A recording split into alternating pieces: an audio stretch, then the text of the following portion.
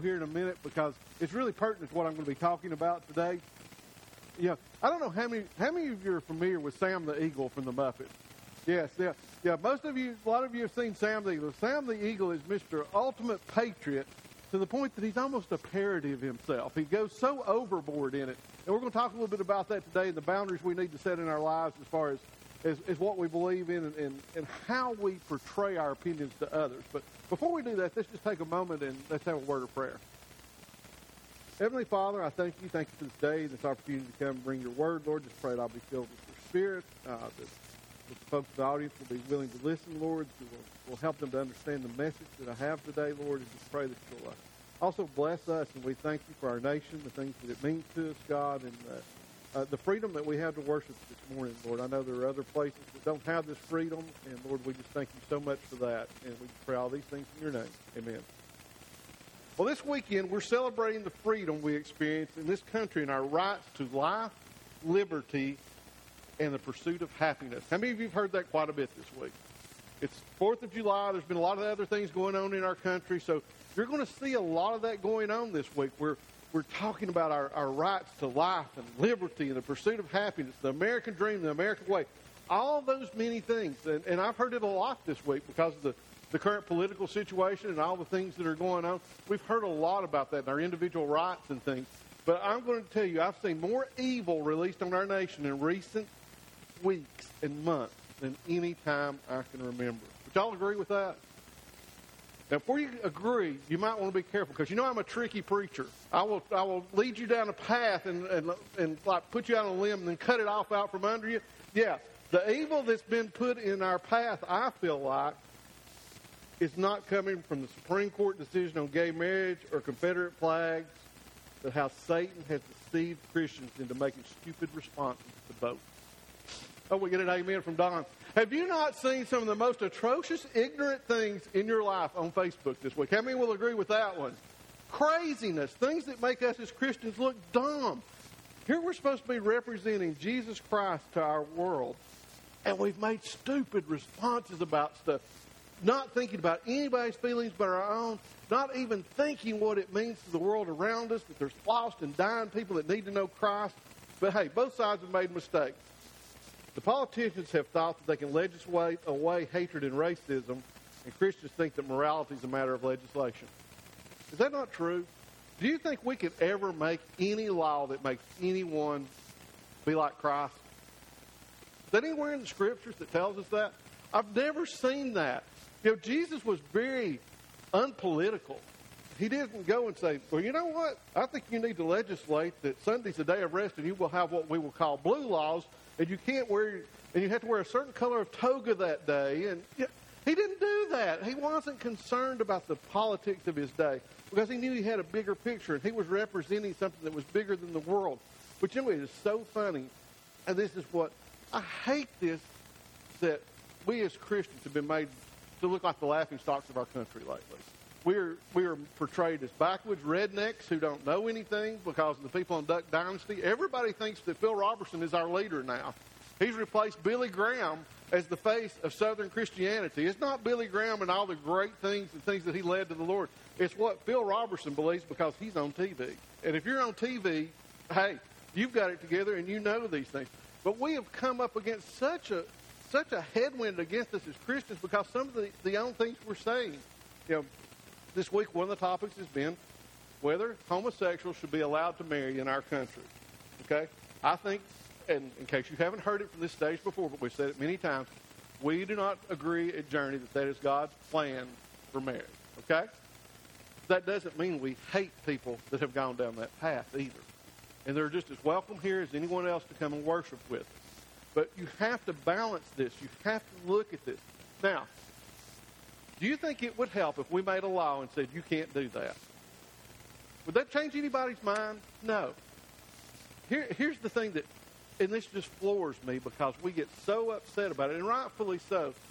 Who do you think is one of the biggest enemies of Christianity and our way of life in the world at this point in time? Atheist? Well, that could be an answer. I'm thinking of a specific, very ruthless political military organization. Who? ISIS, yes.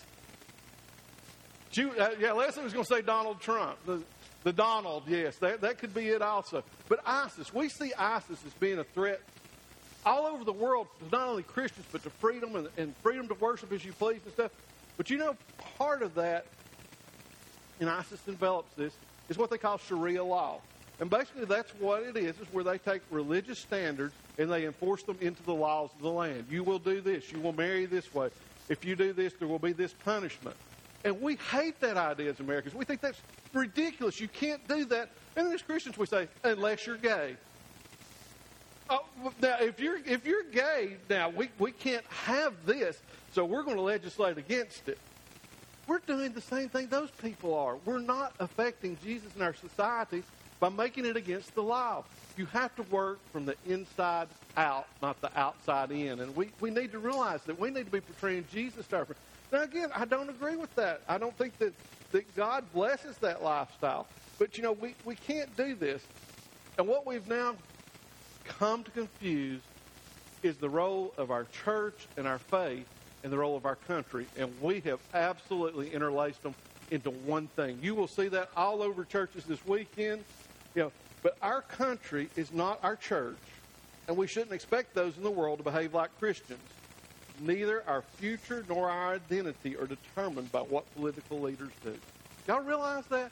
Do you realize we have a hope and a kingdom and something that is so much bigger than any government in the world, and we've reduced it into how we live today, and we've allowed Satan, I believe, to take these things away from us. We have taken something that should be celebrated as our freedom to be able to go out and freely talk about Jesus Christ and who He is and the sacrifices He made for us, even though we weren't worth that sacrifice, and be able to portray that to our fellow men and women, the people around us. And we've taken that and we've just trashed it. We have absolutely just taken that for granted and tried to make it something it's not into. Our nation... A nation cannot be Christian as an entity. Do y'all get that? When the Bible talks about nations, it was talking about Israel. It wasn't talking about the United States of America. It was talking about Israel. They were a theocracy. God led them by direct intervention in their nation, unlike what we have today. Have you ever thought, even in Christian business, we talk about this? It's trying to be a Christian business person. Do you know how hard it is to balance and justify making a profit versus giving your cloak off your back to someone that needs it? It's very difficult to balance. And our nation would have the same problem. To truly be a Christian nation, do you not think you'd probably pretty soon drive yourself into bankruptcy? Because you had given away so much out of compassion for those that were suffering, and you so want the message of Jesus Christ to be seen around the world that you'll give away everything, and we would allow our own people to live in absolute poverty if it meant getting Jesus to somebody else in the world. That's what a Christian nation would look like. We don't do that. Not that there's anything wrong with our form of government, but we don't do it that way. We can't balance that with the structure that we need to govern ourselves these days. So to say we're a Christian nation, our founding fathers, for the most part, were Christians, and they had an idea that they didn't want to be pinned down by government in their beliefs. Just remember that. That's part of our freedom we celebrate, is not legislating and telling the church what to do. And the church not telling government what to do. There was a separation put there for a reason. But, we still would like to have moral boundaries, because where does every law that we have on the books pretty much come from? What's it founded in? Scripture. It's founded in the things we find in the Ten Commandments. All those things that, that we see as the foundation of the moral fabric of our country are founded out of Scripture. Had a debate with someone online this week that I don't know who it was over here, said atheist was one of the enemies of our way of life. She's an avowed atheist, and I respect her for that. I would rather her be an atheist and know it than be a Christian and be fooling herself. You get what I mean there? I would rather have her say, I don't believe in this, than to make like she does and really not. I would rather have that honesty in somebody's life. But her problem was she would not in any way believe that our moral laws in the fabric of our society, the things that we have made, thou shalt not kill, steal, adultery, those things, those many things in our country that we cling to, She couldn't believe that those came from God. She believes those are inherently human. Now, how many of you believe that inherently you're just the best person ever and you'll do no wrong? There's a few, but yeah, they raise their hands a little bit. Yeah, me, I think it's me. Oh, wait, no, that's not the right answer. Yeah, how many of us really believe, and those of us that have a little age under our belts will tell you, no, I don't make the right decisions naturally. I need somebody to guide me. I need the Holy Spirit in me to guide me. So you've got all these things working together in this mix that we're seeing in politics and Christianity of who's right. Why is all this confusion? Who can be doing these things? Who's responsible for all of this? There's got to be somebody to blame. Would y'all agree? Is it our politicians? Is it our voting populace for being too stupid to elect the right people? Is big money somewhere controlling our government and influencing all that? None of those are the answers, guys. All those are superficial. How many of you ever watched Saturday Night Live in its early days? Anybody remember the church lady? I know Leslie does. She's already laughing. Who did the church lady always say to blame? Who could it be now? Satan? One of the most brilliant things that Dana Carvey ever did as a skit, because 99 times out of 100, he's right. That is who's to blame. And that's who's to blame for the things we've been doing. Satan has been deceiving the entire world this past week. We've been preoccupied with gay marriage and Confederate flags instead of portraying Christ to a lost world. Who besides Satan would want us to do something so stupid?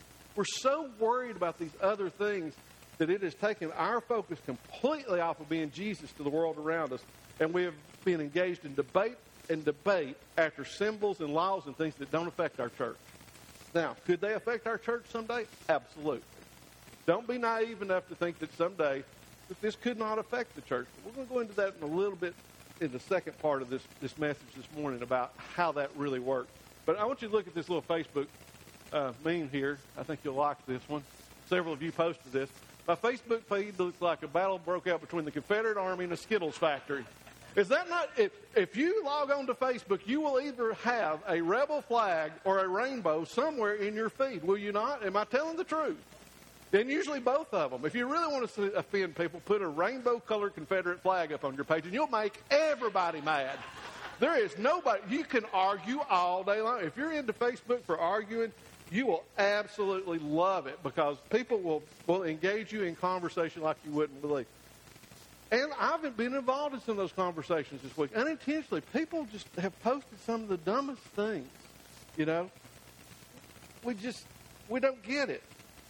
And why we don't get it is because of Satan.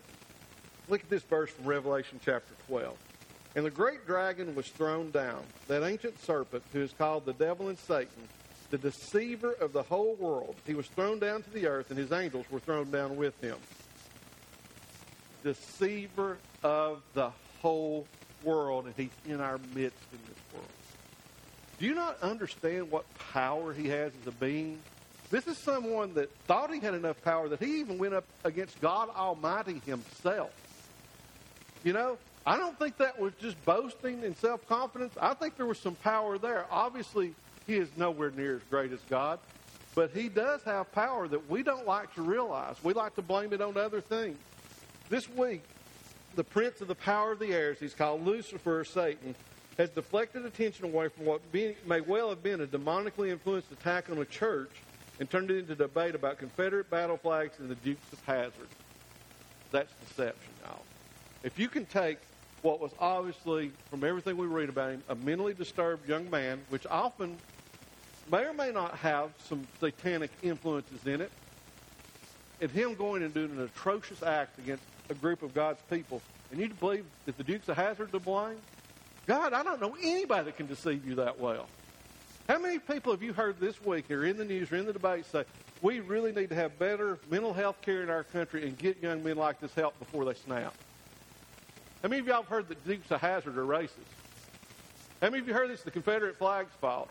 How many of you have heard it's racism's fault? How many of you people have heard all these things? And that is deception, and it comes from our enemy, and we as Christians just dove right into it. He has engaged us in some of the silliest debates and things, and I see it all over. I had a debate with one of my friends this week about it, and just simply pointed out the exact fact that I stated there was, hey, really, the basis of this is Satan's influence in our world and how he makes us as Christians appear, etc. Nope. It's because the state of Alabama refused to remove the Confederate flag from their capital. Oh, bull.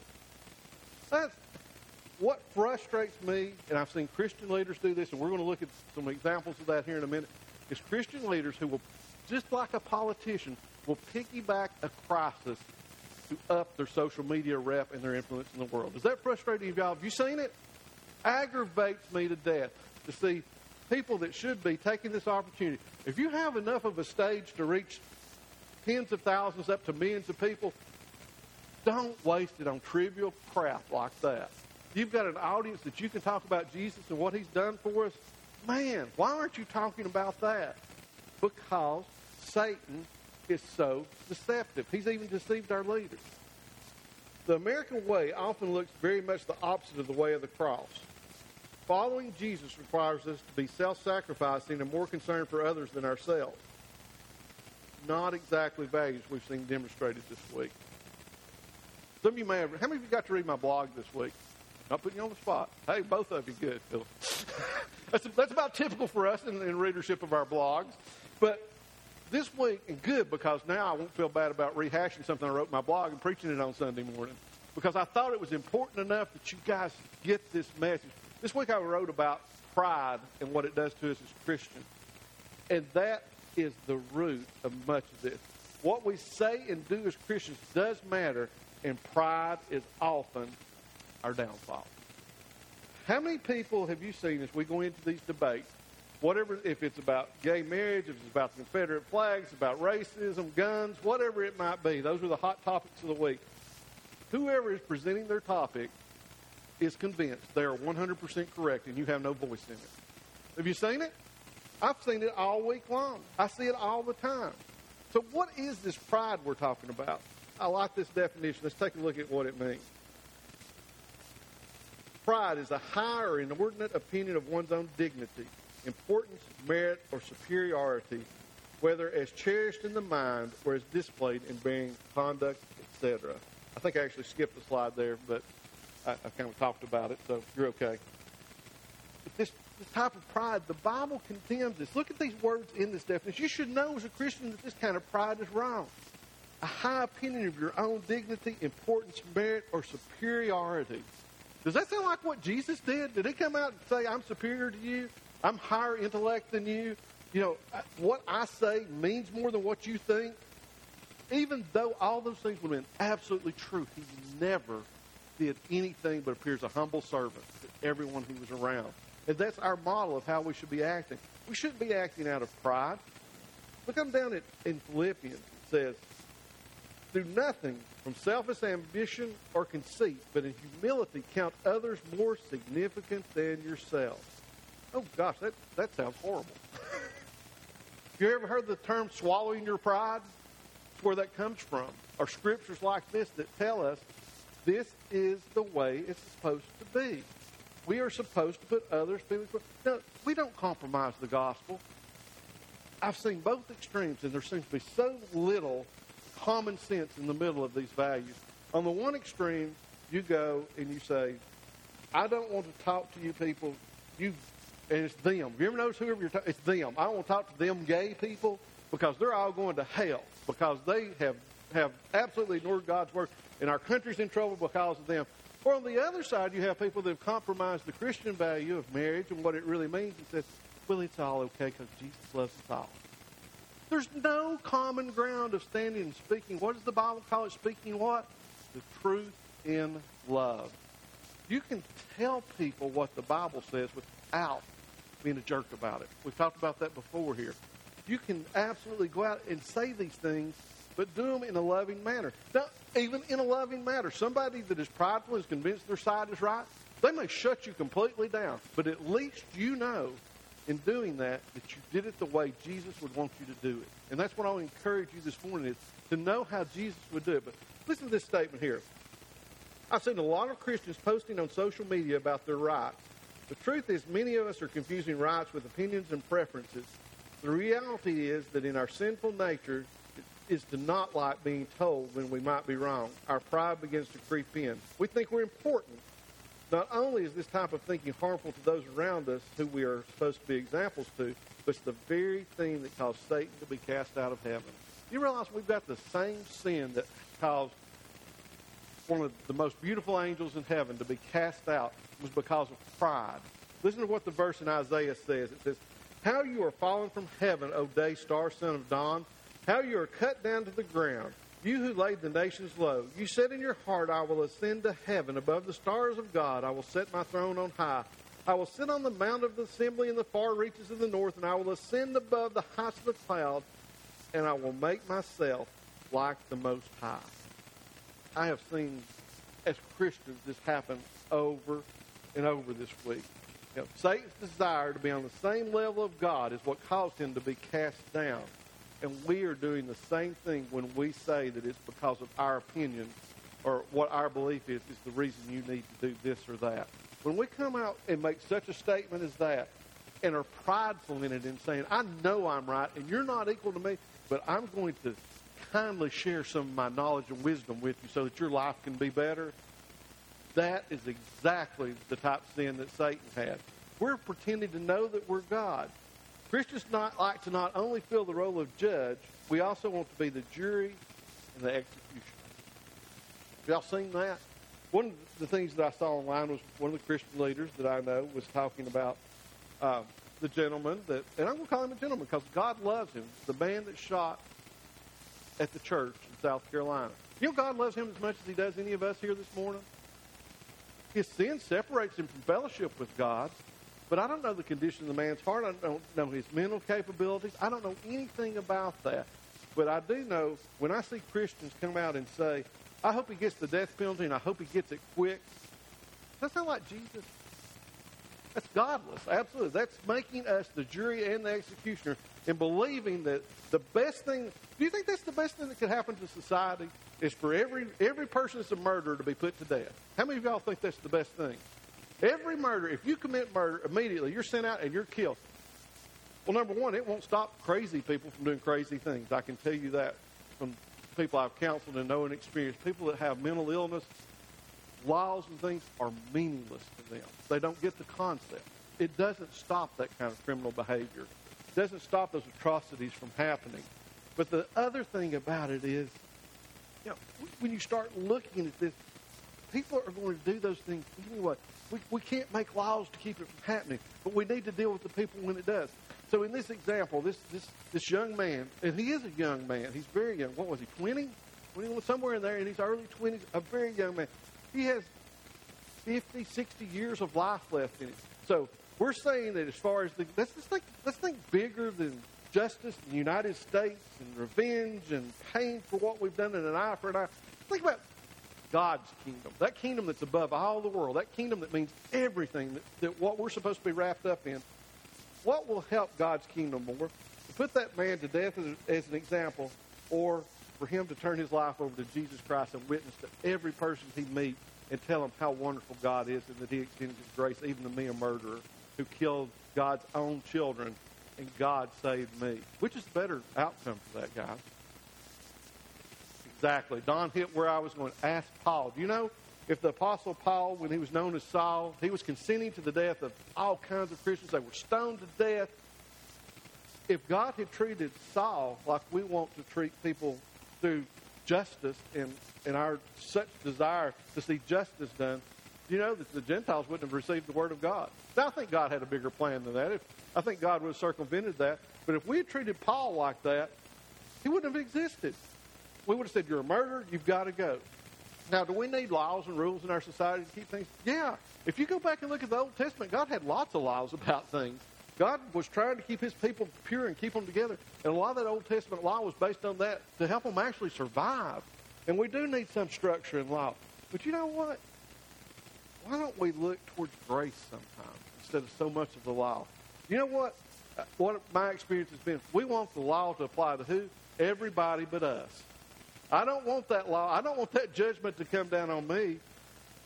I want that law to apply to somebody else. If brothers and sisters in the household. If I do something bad, I want that law to apply to my sibling and not me, right?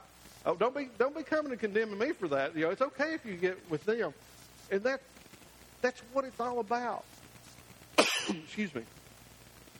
We are so bad as Christians today. And I swear it's social media that's doing it. If you can't resist, maybe you need to get off of it. Because I have seen Christians ruining their testimony online on a daily basis. If you can't handle it, maybe that's just a temptation that Satan's put out there to trip you up. Maybe you need to give it up because there's not a lot of value in it, guys. I'll post occasionally, and we use blogs and electronic media and things, and I will try and sometimes go in and put a rational comment in somewhere, especially if I see Christians who I think are hurting themselves, and try and go in and intervene a bit and make it just try and save them from themselves. You know what, guys? It really doesn't work most of the time. It never works. It's so frustrating to try and say. But that doesn't mean we should always give up trying. But if you're tempted to go in there and misuse things, don't do it. That's just as a people, as God's people say, if I can't say something that positively reflects on Jesus Christ in everything I do, I'm just not going to do it. Like your mama said, if you can't say something good, don't say nothing at all. Maybe that's the approach that we need to take as Christians. I mean, it is so ridiculous this week. Here's an example. President Obama sings Amazing Grace, and conservative Christians demonize him by saying his transgressions will not be forgiven. Yeah. At the funeral service there in South Carolina, they tied politically Obama singing Amazing Grace with the decision of the Supreme Court to allow gay marriage in the United States, and said that was Obama's fault and God will punish him and he will not go to heaven because of that. Wow. That's really, I mean, my goodness, what if people judged your life like that? How would you like to be that? You know what? I saw what you said about those people. I know what you're thinking about them. You're not going to heaven because of that, because God's not going to forgive that. Again, that's that pride creeping in. Here we are. We're putting ourselves up on the same level as God Almighty and saying who's getting to go to heaven and who's not, and it's because of a political decision they made. Do you know why he made that decision? I don't know. I don't agree with it. The Supreme Court made it. I hope they reverse it. I don't think it's healthy for America. I don't think it's healthy for the church. I don't think it's healthy for anyone. But doggone it, President Obama's not going to hell because of it. I mean, I don't know how to put it any other way to you.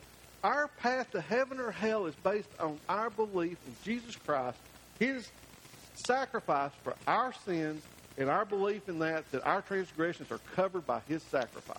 Period. So if you don't think the president screws up, God, he's just human. He's like the rest of us.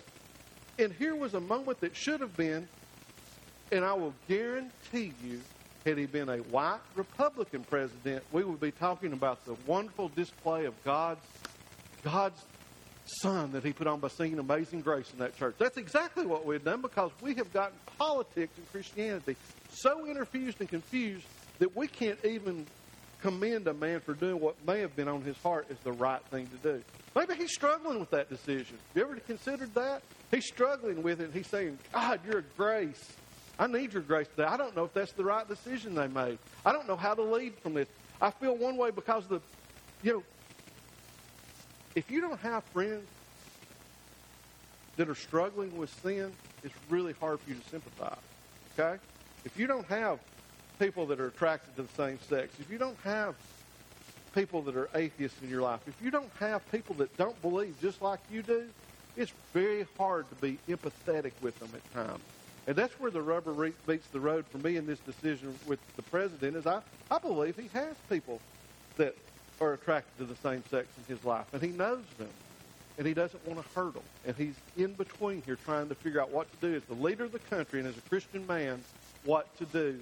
And all we want to do is demonize every decision he makes. And that is not our role as the church, to come out and do that. We should be praying for him. We should say, we don't agree with this based on the Bible, but we love you, and we're going to be in heaven with you one day, and God's going to straighten it all out for us. How about that? Nobody wants to say that, though, because we're so steeped in our own opinion of what's going on. Now, here's the next biggie that I've seen this week, and we're kind of coming to a close here. Yeah, we're getting all kinds of things here because it's been such a sporadic week of things we've done. How many of you have heard this week that our nation is going to be judged because of gay marriage? I've heard that because the Supreme Court allowed this, God is going to bring judgment upon our nation. I guess so far he's overlooked abortion. He's overlooked, fornication, adultery, marriage and divorce. All those things God was cool with, but you gays, you are the final straw. Really? And all those others that I mentioned are being done by his church. Not the world, not the government, not things outside the church. The church is marrying, divorcing, sleeping around, doing all these things that God absolutely says he's condemned. And yet, it's a decision by our government that's going to condemn it. I'm telling you, that condemnation doesn't come from what a godless government does. It comes from what Christians don't do. It comes, if you look throughout Scripture, when God was on the children of Israel, it wasn't because of governmental decisions, because they had turned their back on him as a Christian people, not because of what they were doing as a government. And we need to get that in mind. But I have seen so many of these things about it. Look at this. And these are leaders I'm talking about taking advantage of the situation. And the first one here kind of goes along with this. I overheard this at one of the Independence Day celebrations. This is our solution now. This is how in-depth thinking we Christians are. This will solve all the problems. Is them people need to read their Bible. Really? Them people, meaning gay people, need to read their Bibles. Maybe us Christians need to read our Bibles too. Maybe we should start there. Maybe if we got into God's Word and learned a little bit more about what He says, and I don't think this is in the notes, but I do want to include this because this is to be an important part in this whole topic this week. We are so wrapped up in it. Again, Satan is so deceiving us in the way we're doing it. I have heard over and over that gay marriage day, that is an abomination to God. How many of you? Abomination. That's an abomination to God. You know what else God says is an abomination to Him? Pride. We're right there in the same thing. When we make those statements, we are absolutely exposing ourselves to God's wrath the same way the people we're condemning are. And we are so blind that we don't see it. We just ignore it. We just look at it like, well, it's okay because, well, I'm on God's side. If I'm on God's side, He's on my side and I'm right and you're wrong. Golly, people. I mean, I see it all the time and it frustrates me. I hope you can see how frustrated I am over it. To see good, well-meaning Christian people just absolutely shooting themselves in the foot every time they open their mouth. Franklin Graham. Here's a quote from him. And I like Franklin Graham. I think he has done a great job of turning his life around and sharing the gospel. Until recently, he's become a politician. Don't know what happened, but listen to this. The Supreme Court of the United States has ruled today that same-sex marriage is legal in all 50 states. With all due respect to the court, it did not define marriage and therefore is not entitled to redefine it. I agree with that. I pray God will spare America from His judgment, though, by our actions as a nation. We give Him less and less reason to do so. Another warning. Churches and faith-based businesses should prepare for lawsuits and government investigations. Pastors who refuse to perform gay marriages and preach from the Bible should prepare for hate crime charges. All dissent will be silenced by the government and the activists. Really? So now we're going to do fear-mongering to get you Christians to straighten up. If you don't get out here and defeat this legislation, you're going to be punished and persecuted for it. Really? We're going to use fear now as a motivational tool. And yes, there's some truth in those statements, but it's the context in which it's used. It's the context of trying to politically motivate Christians to do something where we're working for a kingdom that's not of this world. Quit worrying about the worldly kingdom. But here, yet another from Perry Stone Ministry. Judges rejected the decision on gay marriage and gave strong warnings. Scalia said it was a threat to democracy. Agree with that. Alito stated the decisions will be used to oppress the faithful. I agree with that. For those who are determined to stamp out every vestige of dissent, the gay community announced that they are going after all social conservatives. I don't know that I saw that anywhere. Conservative leaders say to get ready for harassment and persecution. Franklin Graham just said it. Christians are now exiles in their own country. These are the days of Lot, and the end result, when people of Sodom become violent against believers, will be the destruction of entire cities by fire, volcanic eruptions, earthquakes, droughts, and other forms of judgment. Sounds like Pat Robertson, doesn't he? As the breach in the covenant has occurred. Remember my message from Friday night? I would not be surprised to see something shocking within 90 days as we move towards the Shemitah cycle this fall. I will only say more about this subject if God gives me prophetic insight or a vision of what is coming and how to respond. Repost to as many as possible to intercede for revival. Since when does fear bring revival in the United States? Do you know what Jesus says to all this? He says, so what? You know what? Now I don't speak, unlike Perry, Jesus and I don't have that type of conversation where he reveals all these things to me that are going to happen, and if you don't straighten up,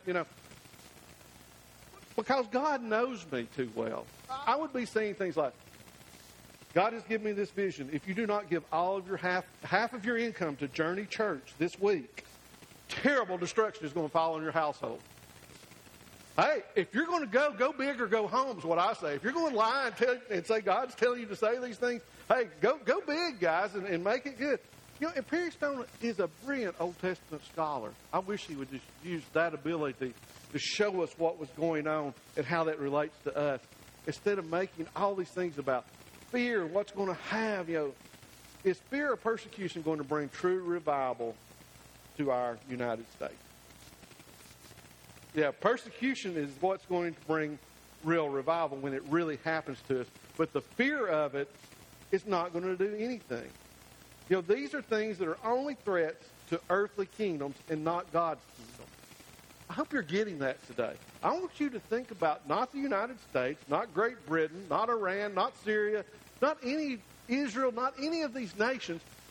Jesus came and set up a kingdom that is above all those because he realized that those kingdoms don't work to get his word out to his people and to the people of the world. He realized there is no way that this can be done through a man-made kingdom. There's a kingdom of God of this world. Look at these things that we opened up with. The life, liberty, and pursuit of happiness. 3 things that God never promised us. Y'all realize that? We say that these were things endowed as self-evident by our Creator. Where does it say that in the Bible? If our Creator said it, it ought to be in the good book, shouldn't it? Where does he say you have the right to life? I think it tells us to give up our life, to be willing to give up our life. What did Paul say? Dying is gain. Giving my life for Christ is gain. So we don't have the right to life. That's pretty obvious. Liberty, we're slaves to Christ. We've discussed that before. We owe everything we have to him, and we are his slave and should be doing what he says. We're not free to do whatever we want. As Christians, we have to line up with what God's purposes are. And then the final one, pursuit of happiness. Do you know how much that has cost Christians pursuing happiness? Do you know how much that has cost us as God's people? Is pursuing something. God never guarantees us happiness. How many people have you seen in the Bible that walked around I would say rainbows and sunshine. I can't even say this week. How many people walk around just in this euphoria of, I'm so happy because God is blessed, and life is just wonderful. How many people in the Bible do you see say that? I mean, really, nobody in Scripture says that, because God has a different value system. He says, look in Psalms, he says, delight yourself in the Lord, and he will give you the desires of your heart. Do you think that's cars, houses, jobs, prestige? Do you think that's any of those things? If those are the desires of your heart, that means you're not really on the same frequency that God is. You're kind of out here on the side somewhere listening to the static. And when you get tuned into God, we will only be truly happy when our heart's desires align with God's. His ideas of being blessed are very different from the American dream of what life, liberty, and the pursuit of happiness looks like. God's ideas of being blessed, in all frankness, scare me to death most of the time. I'm thinking, I don't know that I want to be blessed. I mean, let's look at this. Job. You remember the story of Job? Here's Job rocking along in life. A fantastic example of a Christian man living in the world. He is doing what God would have him to do. And so Satan comes up and he says, "That's your servant Job over there. I bet if I mess with him enough, I can get him to deny you and curse you." God says, "Okay, go for it." God, I thought you had my back here. You're going to let Satan come head on against me. You know what? Because God's kingdom's bigger than our kingdom. It's bigger than my life and your life. And if he can use us in a way that we don't necessarily get happiness out of it, he will frankly do it. Because it is about his kingdom and his purpose, not ours. But listen to what he does with Job. He said, behold, blessed is the one whom God reproves. Well, first of all, that means God's on your case. That doesn't sound like fun. Therefore, despise not the discipline of the Almighty. Anybody like discipline here? No. For he wounds, but he binds up. Oh, so now he's going to wound me and then fix me up. He's going to shatter me, but he's going to heal me. He will deliver you from 6 troubles. In 7, no evil shall touch you. In famine, he will redeem you from death. I just as soon not have famine, okay? In war and from the power of the sword, he's going to deliver me from those things. You shall be hidden from the lash of the tongue and shall not fear destruction when it comes. Notice he didn't say destruction wasn't going to come. He said just you won't fear it. At destruction and famine you shall laugh, and you shall not fear the beasts of the earth. For you shall be in league with the stones of the field, and the beasts of the field shall be at peace with you. You shall know that your tent is at peace, and you shall inspect your fold and miss nothing. You shall know also that your offspring shall be many, and your descendants is the grass of the earth. You shall come to your grave in ripe old age, like a sheaf gathered up in its season. Behold, this we have searched out, it is true. Hear and know it for your good. Gosh, I don't know if I want to live to a ripe old age if I'm going to go through war and famine and all these things. You know, that's God's idea of being happy, is when you can go through these circumstances and laugh in the face of it because you know that the things that your enemy is bringing against you are never successful and that God is in control. Satan is a defeated enemy. Jesus defeated him on the cross, and the only power he has is that which we allow him to have in our lives. Do you know what a difference that would make in the church today if we really, truly acted upon that belief that, hey, doesn't matter what happens. Jesus is saying, so what? My kingdom's bigger than this. My goal is like John the Baptist to tell you, repent, Jesus is coming. That's what the church should be doing. Repent, Jesus is coming. You know what? If you don't want to repent, it's not repent or I'll write my congressman and we'll make a law and make you repent. Really? That's not what we're trying to do. It's repent because it's the thing to do. That's the sign that you're turning towards Jesus and his answer for your life. Listen to this final one from Matthew. Blessed are the peacemakers, for they shall be called sons of God. Blessed are those who are persecuted for righteousness' sake, for theirs is the kingdom of heaven. Blessed are those when others revile you and persecute you and utter all kinds of evil against you falsely on my account. Rejoice and be glad, for your reward in heaven is great. For so they persecuted the prophets who were before you. We are so wrapped up in being in control in our country, in our community and things, we have forgotten that we are supposed to be reaping rewards and benefits, not here, there. And that's what God has in store for us. That's when he says, blessed. We know having famine is not going to be a good thing for us. We know being persecuted for our beliefs is not a good thing for us. We see all these things, and God says, when you go through them, look at just laugh about it and say, it doesn't matter because I'm going to do what Jesus wants to do because I know my reward's not in this world. It's a very easy thing to say, but it's hard to do when you're going through it. And I absolutely understand it. We all have trials and stress in our lives and things that are put on us. Mark talked about that a little bit last week, I think. God won't put more on you than you can handle. Oh, yeah, he will. And he'll expect you to lean on him during that time. And that's where your happiness and blessings are coming from, is when you do that. So all this gloom and doom about persecution that's going to come on us or whatever, yeah, Jesus says, bring it. Bring it on. Go ahead. It's not going to hurt my kingdom. If my people will listen to my word, they're going to be blessed through this persecution, and they're going to be gaining rewards for the afterlife. They're going to be blessed. They're going to be happy in what they do because they realize there's a bigger picture. And you know what? Those people that they see as their enemies, they're going to love them because that's what I told them to do. It's very hard to love people sometimes that don't agree with you, who you think are threatening the very fabric, the foundation of what you believe. You know, they're a threat to our way of life. Jesus didn't say loving your enemy was conditional, that they weren't attacking his church or you personally or whatever. Love your enemies. And that's what he said. You know what? This is where it really gets sticky and gets hard. What happens when Christians become your enemies?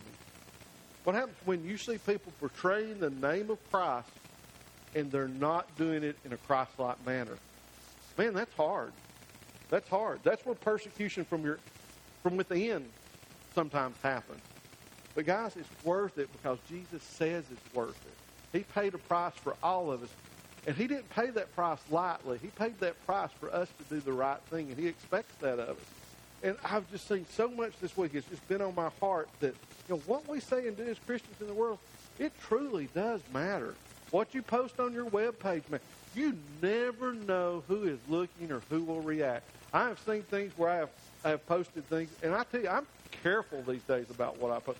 I will sit there and I will rehash it and think, is this what God would say in this situation, and is it done out of love and not frustration and hate? And if I can't post it like that, walk away. No matter how much pride tells me, I know I'm right and I have a better answer than them. If I can't do it in a way I think is love, and some people won't accept the love. Some people will absolutely shut you down and say, you're just trying to cram religion down my throat. Really? I mean, saying that the laws of our land were based on biblical values, is that an affront to somebody? Some people it is. They're that hardened against God and so don't believe in him. And that's fine. But that mutual respect is what I see lacking in our country. It is absolutely fine to stand up. If we could, it's utopia because it's not going to happen, but if we had a nation that truly was Christian and we could act as a group through our government to influence the world for Jesus Christ and use our wealth and power as a means, as a channel for distributing the gospel, golly, what a great thing that would be. Do you think if we were truly a Christian nation as defined in the Bible, and took all the resources of America, we could evangelize the entire world if we were right as Christians?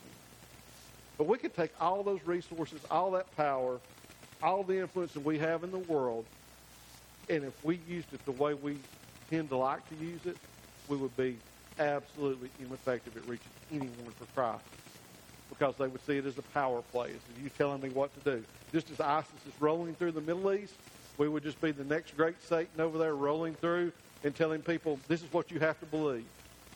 They have to see it from the inside out. Politicians can't affect it, preachers can't affect it. The only person that can affect any of this change that we would like to see in our world and in our country is Jesus Christ through his Holy Spirit, and that is an inside-out working of the gospel. It doesn't happen any other way. Not saying that we give up and we don't portray the gospel in society, that we don't speak to those. Now, we realize there are people lost without Christ, and we want them to find him. But there's such a fine line these days of crossing over, of compromising your beliefs versus being a loving, concerned Christian. And we've got to walk that line no matter how difficult it is, no matter how tired we get of it, no matter how frustrated we become with it. That is what's expected of us as Christians. God never said it'd be an easy path. Sometimes we're opposed to even our friends. Golly, just let Jesus Christ work through your life in these situations and don't get so hung up on the details of it. I'm sad this week. I've really seen some things that disappointed me from the Christian community, from the political community, from every community. There's frankly, it kind of looks like we're all thrown in this big mix, and the only thing that matters to each one of us is our own opinion and what we want to see done. There's no compromise. I'm not saying compromise the gospel, but I'm saying have an intelligent conversation with somebody with some compassion. If you've never been in their shoes or never known anyone like them, it's really easy to hate them. It's really easy to take God's love and turn it into something condemning and something that instead of the thing that it's meant to be, the light of the world. We're supposed to be the light of the world. We're supposed to shed light on these situations and love. And I'm telling you, if you can't sit down and fellowship with someone who doesn't believe like you will never be an effective witness to the gospel. Because people all over, including within our church, don't believe the same we do. And if you can't find some common ground somehow to do it, whatever it does, we've got people here that do all kinds of crazy ministries. Motorcycles, I do cars, we do these things. You know why we do that? I could go out amongst a bunch of car guys. The biggest argument will be import versus domestic Ford Chevy. That would be the most passionate debate we have because we all love cars and we've found that common ground. And I can flow Jesus Christ through those conversations with ease because we're not worried about politics in those situations. And you will find that if you will look for those common ground situations as a Christian, you will find these.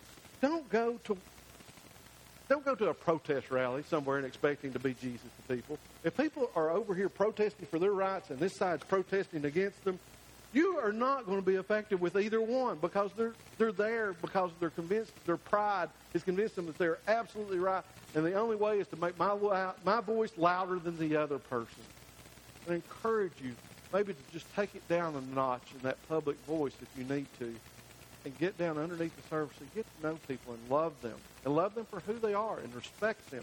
Jesus tells us in Scripture, I think it's in Peter, 1st or 2nd Peter, I'm not sure where, but he tells us that with gentleness and respect is how we are a witness to the world around us. And don't expect a lost world and politicians to act like Christians. It's not going to happen, guys. I don't care how much you vote, how much you do. If you don't have Christ living in your heart and you're doing everything to portray Him in the world, you can't affect that. You can't affect the world. And God never told us to.